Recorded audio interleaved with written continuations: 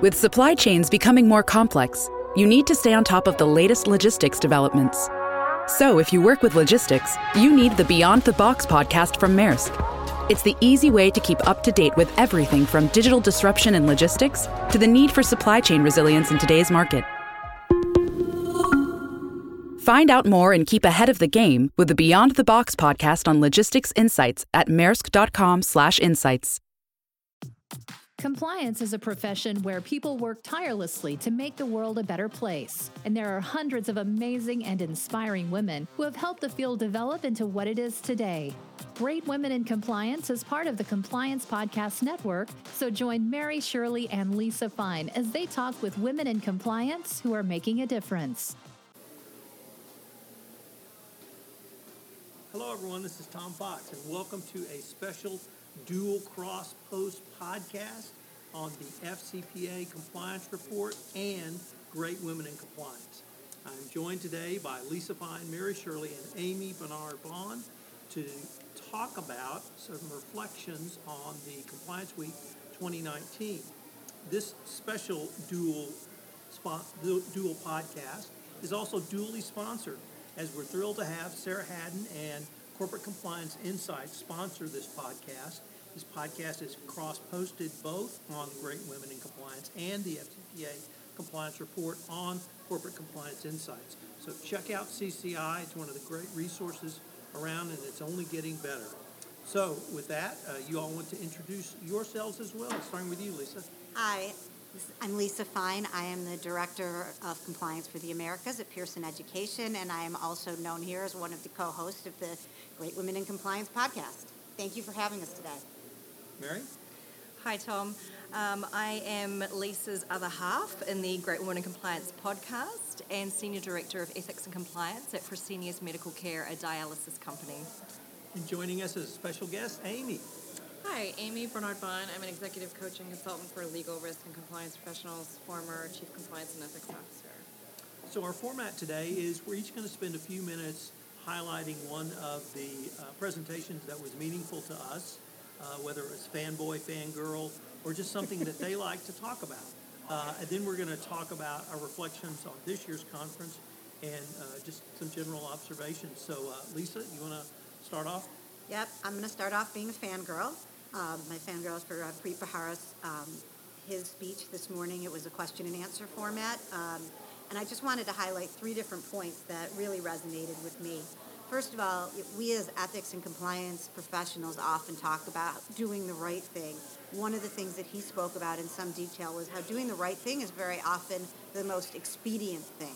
So I think it just keeps in mind how it works with both what you do in a business and in general. He had some real-life examples about certain terrorism cases, the Times Square bombings, and how they were handled, and it put a very different multidisciplinary perspective, on the on the whole thing.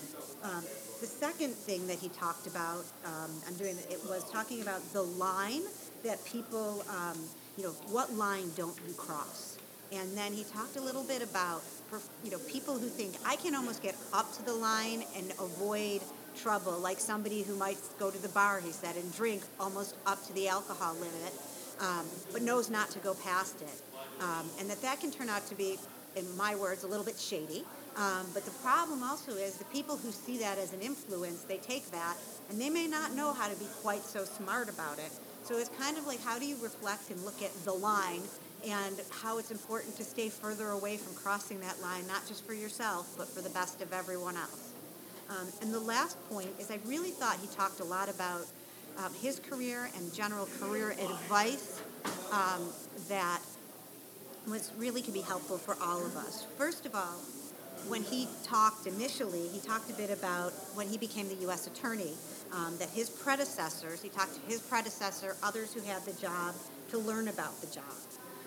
The second thing he talked a little about was not just learning how to be a lawyer, because he knew how to be a lawyer, but learning how to run a business, since essentially that was one of the things that he was doing as much as what he was doing as a prosecutor. He had lots of people working for him, had to make different decisions, and really looked at it that way. And then the third thing is when he was in the job, he would think about what would be important for continuity within his position, and then also what would be important to change and evolve. And I just thought the theme of continuity and change can be applicable to all of us wherever we are in our careers. What is good about your program? What can you move forward? And because I'd be loath not to bring in the DOJ guidelines talking about that. That looks like what someone might think about for a periodic risk assessment or building your program. What should stay? What should evolve? So those were the three things that really hit me from Preet, my new best friend who does not know that yet. Mary. So I chose the session, The Behavioural Science Behind Corporate Compliance, and I've always been fascinated by the psychology behind what motivates people to do what they do. And in recent years, we've started seeing this come up more often in compliance conferences, sometimes under the name of behavioural economics rather than behavioural science. And so this session was to do with the importance of interpreting human behaviour and the benefits that metrics can deliver. And I think we know and we use a lot of the data that we already have in front of us. Most notably, perhaps, is your compliance action line data to start looking into root causes behind how investigations are coming up, where they're from, and how to best adapt your compliance program to what you're learning from the statistics at hand. But more and more, we're seeing transactional data being used, so your expense claim data, sales data, to try and understand more about where we may be seeing breaches in our compliance programs that to the naked eye may not necessarily be jumping out at you, but with the use of technology helping to identify certain patterns, suddenly what you couldn't see before is revealed.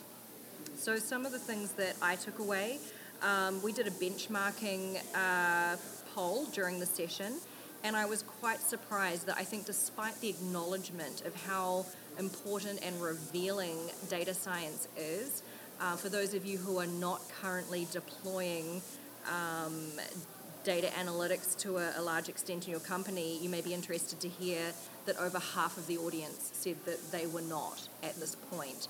And I think there is a great deal of interest in it and understanding, maybe even understated understanding at this stage as to just how valuable this area is going to turn out to be for us.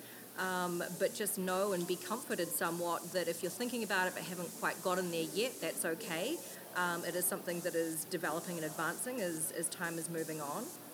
Another thing that really hit home for me was we had one of the Great Women in Compliance guests, Lisa Beth Lentini, on this panel, and she really highlighted for me the importance of, if you are a compliance professional, how much data science is going to become a pertinent part of your role. And she likened it to 10 years ago, compliance officers saying, I'm not a data figures or Excel spreadsheet kind of a person, say for data science, but applying that to cybersecurity, saying, hey, I'm not a tech person. Why should I care about cybersecurity? But now look at us and our portfolios. Many of us, if not the vast majority, have to deal with cybersecurity. So thinking about data science in the exact same way. I know that for many of us who went to law school, mathematics, Excel spreadsheets give me the heebie-jeebies. Having to work out basic calculations make me sweat. But this is something that we're all going to have to accept, whether you like it or not. And as Lisa Beth put it, data science is coming at us like a freight train. There is no better time than now to start upskilling yourself in this area. Start with the absolute basics. Start understanding how you can take your expense claim data and look for patterns in it. Who's sitting at the absolute threshold? Which of your salespeople is entertaining the same customer multiple times in a year? If it's not the same salesperson, do you have multiple people in the company entertaining the same customer? And that's not immediately obvious looking at expense claims, but when you're using the data in front of you and putting it into programs like Tableau, you're going to start seeing that a lot more easily, and the answers are going to be revealed to you. So those were my takeaways, and strongly encourage anyone who's interested in the behavioural science area to start learning more about it. And if you're also interested in learning a little bit more about the behavioral economics, so the reasons behind why people do what they do. There was a great book recommended to me by Ricardo from Broadcat, which is The Law of Good People.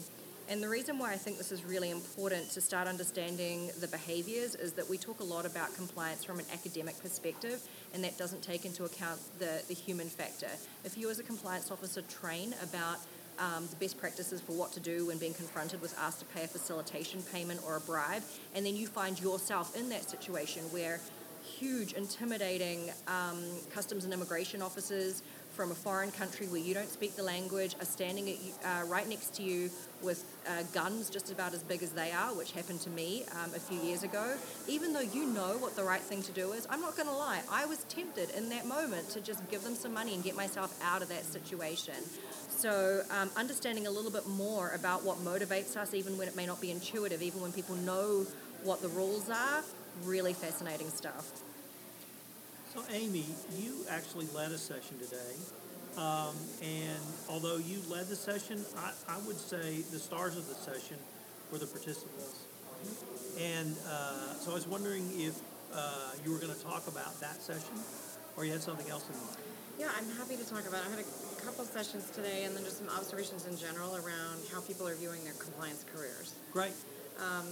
I think we've seen the profession evolve over the last 20 years, and what I'm really excited about that just seems to really be peaking right now is compliance officers and risk professionals thinking of their careers 3 to 5 years out. I'm seeing people be a lot more proactive and a lot more planful and very optimistic about the skill set that they have and about this being a career. I know, Tom, when you and I started, people were wondering, is this really a separate career, or is this just a legal detour, and it's going to be a fad and go away? And I'd say that based on the conversations I'm seeing and having today, it's very much not only past that, but just people are excited about the future. So one of co-presenters was Heather Fine at Major Lindsay in Africa, and she talked about what a robust market there is right now for recruitment and for jobs and for opportunity for compliance professionals, so that was exciting. The salaries on average are well into the 200s. There's a little bit more of a bump if you're an attorney, but still very healthy. A very healthy C-suite style salary, even if you're not. So that was one trend that I liked. People moving from chief compliance officer to GC or back was very interesting. And then also people interested in board membership as a mature point, which I also love as a career progression. And you and I have been advocating strongly for more legal risk and compliance professionals on corporate boards. So that's a trend that I think will continue. Thirdly, I saw people really wanting to know, how can I risk-proof my career? I'm a technical specialist. I know what I need to know about whether it's FCPA or data science or IT, but what do I need to do next to get to the C-suite level and maybe even be a CAO or a COO? And so some of the takeaways there that the audience and we talked about were the importance of how leaders really succeed or fail based on two things. And one is how well they know themselves, and the second is how well they get along with others. And that's really goes for any profession. And so the audience was wonderful about sharing how they got that information, whether it was a 360 or candid feed-forward sessions. Kim Yapchai shared that what she often does is take someone out for coffee who's a key stakeholder and say, hey, can you just tell me 3 things? What can I start, stop, and keep doing that will make me more effective in my role? And that she does that regularly. And that's been really helpful to make sure she doesn't have any blind spots. Because we may think we're doing great, but you don't really know until someone tells you, and that can really help you continue to develop, and those things are great for board skills or for any executive role. So those were some of the fun things. So I wanted to talk about Wei Chen's keynote. First of all, if you ever have the chance to go see Wei Chen, don't walk, run. She is an incredibly dynamic speaker, and she is light years beyond most every compliance practitioner I know, including myself. She is just, her thoughts, where she is in terms of compliance programs, data, psychology, really everything except law, which is where compliance needs to go. She is light years ahead. So it was a fascinating presentation. But one of the things that intrigued me, she said, before to know where we're going, we need to know where we've been. And she put together a 5-decade review of basically business ethics that I thought was great. So she started in the 70s with framework building, and here she picked the Environmental Protection Act, OSHA, Clean Water Act, and various environmental laws which set frameworks in place, not anti-bribery, anti-corruption compliance, nevertheless put frameworks in place. The decades of the 80s were the beginnings of corporate self-governance. In the 90s, there were incentives added for compliance programs, largely in the U.S. sentencing guidelines enacted in 1992, and then the Caremark decision from the Delaware Supreme Court in 1996. In the decade 4, the decade of the aughts, we started off the decade literally with a bang because of Enron and WorldCom. That, of course, led to Sarbanes-Oxley, and we had 9/11, and we had an explosion of FCPA enforcement actions. Many speculate largely because of security and terrorism. Nevertheless, the explosion did happen. And then, of course, this decade, the fifth decade, she characterized as a decade of internationalization.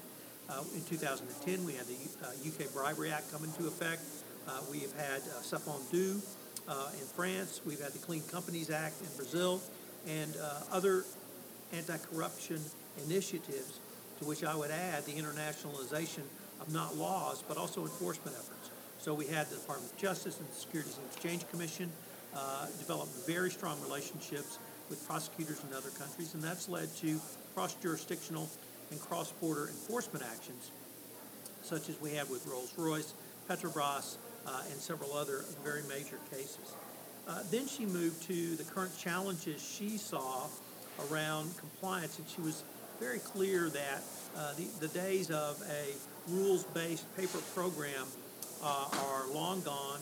What companies or what the government, she believes, is looking at now, and of course she was the first and only compliance counsel, resource to the Department of Justice, are effective compliance programs and principles-based compliance programs. The current challenges are the proliferation of risk areas, whether you call that, or I should say it's diverse as Me Too, cybersecurity, trade compliance, AML or anti-money laundering in the non-banking sector, the arrival of big data and how do you analyze big data, proving effectiveness, and she ended with the polarization of society and how that impacts a wide variety of areas, and perhaps trade compliance is one of the greatest ones, but that's going to impact all forms of compliance. So she said the three themes of where we're going are the integration of data and risk, the measurement of outcomes, and then she ended with a question of what is doing ethics as we move from being compliant to doing ethics. So once again, if you ever have the chance to hear Wei Chen run, don't walk, it was a great presentation, and I certainly got a lot out of it. And I thought we now might take a few minutes with just kind of getting people's general observations of the look, the feel, the vibe, and all of those sorts of things. So, Lisa? All right. So I think anytime I come to one of these, but particularly with Compliance Week, I think there's a really fantastic blend of both the substance and the panels and the people that I learned from, and also the opportunity to really network. They seem to really hit that part of it out of the park. Like, I feel like the whole time I'm processing newer things and new experiences, but I also, you get just the right amount of a lot of that, and I thought that was terrific. I had a great opportunity when I spoke yesterday. It was my first time speaking here, so that was really inspiring to have people asking questions and truly being engaged with the subject that I could fangirl and nerd out for hours talking about hotlines and culture and jurisdictions. So I think that that was really exciting for me to see that many people, that we were a community together. The second thing is that there's a very consistent feeling in my mind about us in terms of ethics versus compliance, as opposed to people talk about the compliance officers or the Department of No or the perceptions, but I feel like everyone here is really very, people want to do right. It's the positive side of being ethical and being compliant in terms of doing the right thing. And I just thought it was interesting that theme resonated throughout many of the panels that I went to or joined, and discussions that I was having outside those panels. And I think that that's a really fantastic direction for the profession and for those joining it. Amy? I think it's a generous community. I've always loved when I went in-house and joined compliance because it's so solution-oriented, and I found that both during and after the sessions that I participated in, people were engaging and networking and finding ways to support each other. It's not an easy job. We're always under-resourced. I mean, not one person said they had enough resources. Several, approached me with challenging situations they have with perhaps a lack of sponsorship in their own organizations. That's, I think, one of the most challenging situations we have in organizations sometimes. And people are just so empathetic to that, and I just feel like this is a safety zone for all of us as professionals to be able to talk about things. We always have to put on the tough mask, I think, in the organization, and not show maybe where we're not getting the support that we need because we can't really front face that, but here we can, and that's where I think this is really important. I think people get recharged here. I think you can charge your battery in terms of your resilience and your own North Star and thinking about next steps if you have to. So I like the support and warmth of the community. Mary? I echo these sentiments completely. For me, it is what I love the more I go to these things is the exponential number of people that I can run up to, say hello, give a hug, because I know them now. And that support community is massive, and it grows every single time without fail. And I think Amy's comment is completely right, but it seems counterintuitive that we recharge. And the reason for that is, I know your calendar for this this week that we're here, and my own calendar, and these are long days and long nights. We end up attending all of the sessions. There are breakfasts in the morning where we network, and then we go off and do dinners. We held a lovely Women in Compliance dinner last night, the three of us, and it may seem counterintuitive that those long days and long nights are recharging, especially for those of us who are introverts, and yet I cannot sort of begin to explain the satisfaction, the sense of camaraderie that I feel coming out of these conferences every single time, and it is the people that are speaking on this podcast with me right now that are a huge part of that. So grateful for the friendship and the support, and I've had a great time these last few days so far. I'm going to really raise a couple of different points, but they struck me as equally as powerful to me. The first one was I'm always fascinated by structure and flow. And by that I mean, how do the people move around? And this conference is always unique. It's held at the Mayflower Hotel every year. The main conference rooms are split by a very long hallway. And previously, all the vendors were in the hallway. And it created an incredible buzz because the vendors were talking to people. People were stopping by to talk to the vendors. The food was in the middle, and people were trying to walk and move. And it just created a vibe that I really enjoyed. They changed it up this year and moved all of the vendors into, they took a wall down between two staterooms. So it was a huge room with the vendors. The hallway was wide open, and to me it looked almost empty. Having said all of that, I felt like it really worked. And it really worked because the flow was incredibly easy. And the vendors, and actually, to me, seemed they were a little more energized this year because they weren't fighting to having to talk over all the buzz in the hallway. So I was really intrigued by how this physical change, I thought, actually facilitated the conference. A second observation was, this was the first conference I've been to, first Compliance Week conference I've been to, where I felt like literally the entire conference was forward-looking. And what I mean by that, it was not, here's how you do this, here's how you write a policy. I did a workshop on Sunday on internal investigations along with Jonathan Marks, who did root cause analysis. very technical, very nuts and bolts. And I feel like that was years ago now. The presentations I heard were all not where we've been, but where we're going. And it made me feel like I got to start over. And I got to start over to learn a whole new set of skills. I've got to start over to learn a whole new way of thinking. And I've got to start over to learn very different ways of doing things. Obviously, I have a basis in that, but it really struck me that this was the most forward-looking conference, certainly for Compliance Week, and it shows or portends, a la Karnak the Great, where we're going to be in compliance in the 2020s. Amy, I wanted to ask you, because I sat in on your conversation today where you followed up on the compliance officer, and I intentionally just listened today because I wanted to hear what the questions were. And I was really intrigued by, there were several non-lawyer compliance officers in there. Yeah, and they were worried, or at least raised questions, about what their professional future was as non-lawyers. And what did you think of that? I think it's an age-old, I don't think it's a new issue. I don't think it's a new issue. And I don't think it's an issue as long as you don't want to be a general counsel. I mean, we know that you can't be a general counsel and not have a JD. So we had some auditors. That was interesting. And then, usually I find some PMPs or some people who have been brought in because of their Excel. I'm looking at Mary here because I hate Excel.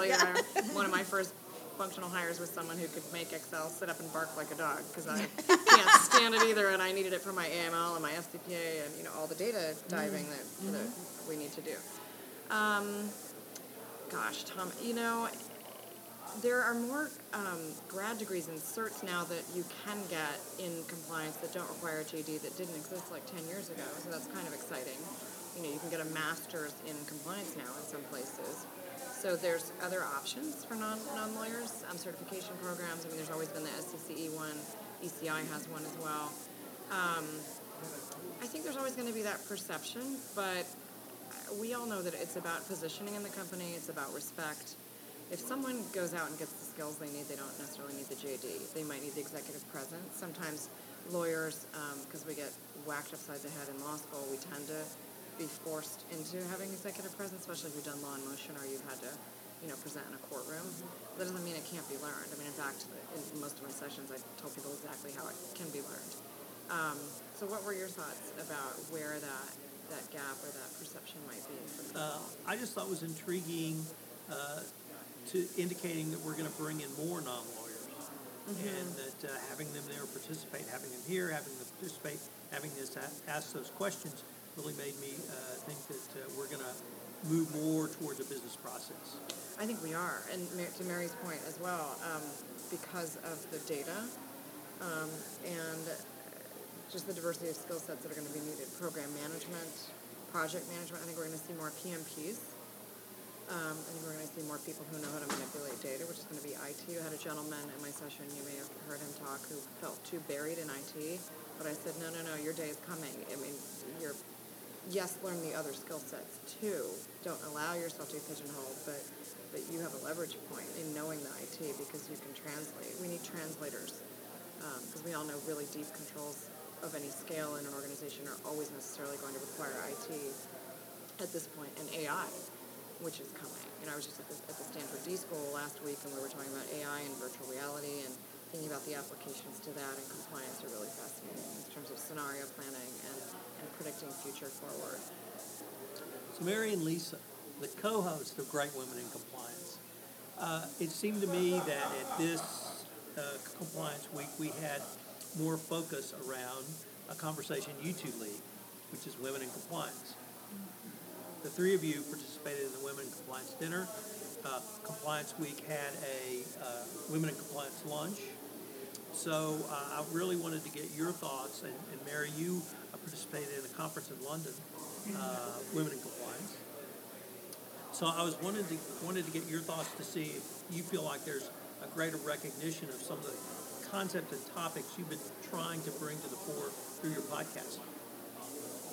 I think there's some of that, but I think what there's more of is very much of a sense of community, and that it's a community that's constantly building, and that really getting to hear people's stories as women have brought us together in those ways. I think I've learned a lot substantively that I may not have otherwise, and I think there's a recognition of that, and I also think there's a real part of women learning from each other and enjoying each other's company. I think we don't spend time, Me Too can be a panel that you would go to, but when we get together as a group of women, it was like last night, and thank you to Amy and Mary who came up with the idea too. It was very inspiring just to be around people that, I joked earlier about fangirling, but these are the people in compliance who, many of them have blazed paths, and you think to yourself, wait, these are now in my colleague group.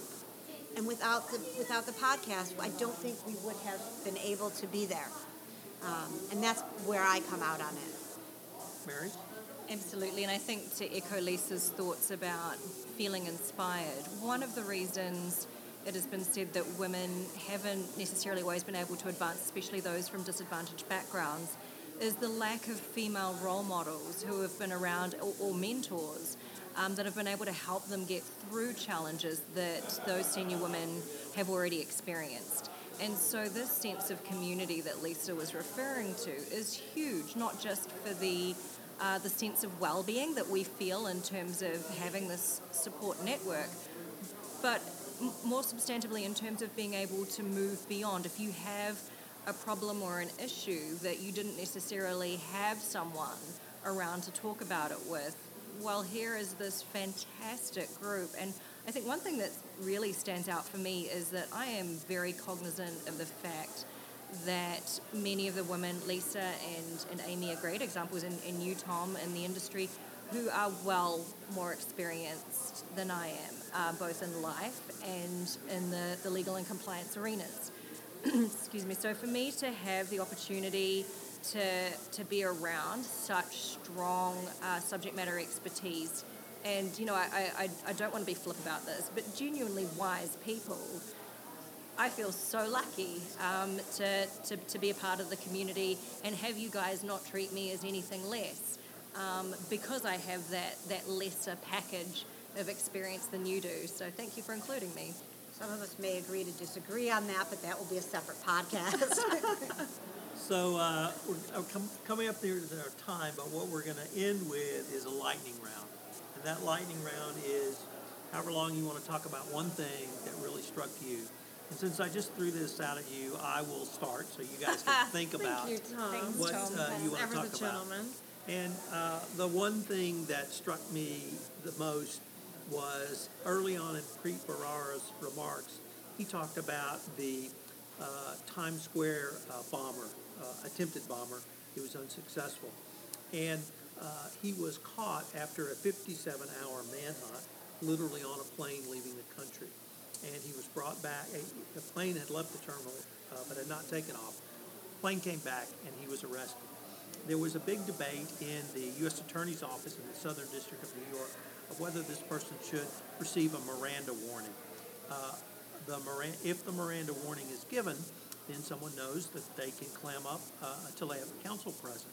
And there is an exception to a Miranda warning that can be given later if imminent lives are in danger, and they felt like that was the situation. The City of New York detective who was in charge of the interrogation of the prisoner and had literally got him off the plane and started to talk to him, made the decision within about 10 minutes to Mirandaize him. And he made the decision because of the rapport he had developed with the bomber, and because he did give him his Miranda warnings, everything he said became admissible in court. And it struck me that that's the textbook definition of operationalizing your compliance program. You have a general set of guidelines, you push them out to the BD or sales force out in the field, and then they make a decision based upon their assessment of the risk. And it just struck me as that's compliance. So who wants to go next? Well, in that case, we'll keep the same order. Lisa. I would just to thank everybody for having me go first, because that might be what has struck me in this lightning round. But with that said, I think that for me what struck me is just the diversity of the different people I listened to and learned from and interacted with this week, whether it was people who came from law, who didn't, who were from all over the world, whether it was someone who loved data, or somebody who, like me, was really a words person at heart. It really just hits me every time, how this profession is so wide-ranging. The substantive point, like what you talked about, my best friend Preet, and also to new best friend. In case you're listening, Fangirl. and this is, and I think that this also shows it, the camaraderie that you have in this community, and I just learned so much. And the people that I kind of repeat that point over and over again, but that's where I feel in my compliance development, and I just think that that's just been amazing this week. It was very striking to me. Amy? I'm going to cite the vulnerability. I was really impressed with Preet actually being quite vulnerable about mistakes he's made and his efforts to stay aware of his own blind spots. He spoke like a coach, actually, in several instances. He talked about, checking in. He talked about the EQ around when to give that Miranda warning and how it's an art rather than a science. And when you feel like he used an analogy of the first kiss, actually. Yes. Apologized for the analogy, but we all understood what he meant, which was around there's this moment where you feel like you've really made a connection with someone. It's a temporary state and it's going to evaporate, and so do you recognize that momentum when you have it to Mirandize someone and to then be able to do what you need to do. And I feel like throughout the conference I've been amazed at people who have been sharing their stories. To Mary and Lisa's points around the community of women, I think that's, when people share that they didn't get the promotion or that they screwed up with sales and lost the relationship and had to recover because they went too hard on an investigation or went too tough on something. That's where we can really learn from each other. Those are those crucible moments that I think are so important to share and to bring the next generation up, and to use Preet as an example, someone who's clearly has a growth mindset and is continuing to learn. So I love that part of it. Mary? For me, it was when Hui Chen essentially challenged us to go back to basics. And she talked about how we so often like to tout the phrase, that we've got an effective compliance program. And the question then becomes, well, what does that really mean? What does effective mean? What are you measuring for? So for me, the first thing that came to mind for me was my little tagline, and I always like to say, I have a robust and defensible compliance program. And then the question is, well, what makes it so? And so challenging us to go back to what is the ultimate aim of what we're trying to achieve, and just referring back to the session that I discussed earlier on human behavior and data science combining, is, before you begin to even measure or analyze anything in your compliance program, remember to ask yourself first, what is it that you're trying to achieve? What is it that this exercise is about? Don't just jump in with your data sets and wildly look for things. What are those things that you are trying to look for, and why are you doing it? What do you hope to achieve in this exercise? So thanks to Hui for reminding us to go back to basics and ask ourselves, what is it that we're really trying to achieve? I have one more thing now that I had a minute to think that I'd like to add, if that's all right. I also thought when Christy Grant Hart, following on to Mary's point, would talk about the because, that really did hit me in a very different way as well, because it was not just, I was thinking of it, first of all, explaining to people, we're doing X because, which is important, but I also thought of it back towards me and my program and the work I'm trying to do in a new role. Why am I doing this? Why do others? And the because answer to that. And I think that helps to dig deep on the Hui Chen point, and I really thought Christy did a great job on that as well. Well, ladies, it's been a ton of fun. I hope we get the chance to do it again. Thank you so much. Thanks for joining us for this episode of Great Women in Compliance. We hope you'll join us in honoring the great women in the compliance field by subscribing to this podcast and leaving a review. This podcast is a part of the C-Suite Radio Network. For more top business podcasts, visit c-suiteradio.com.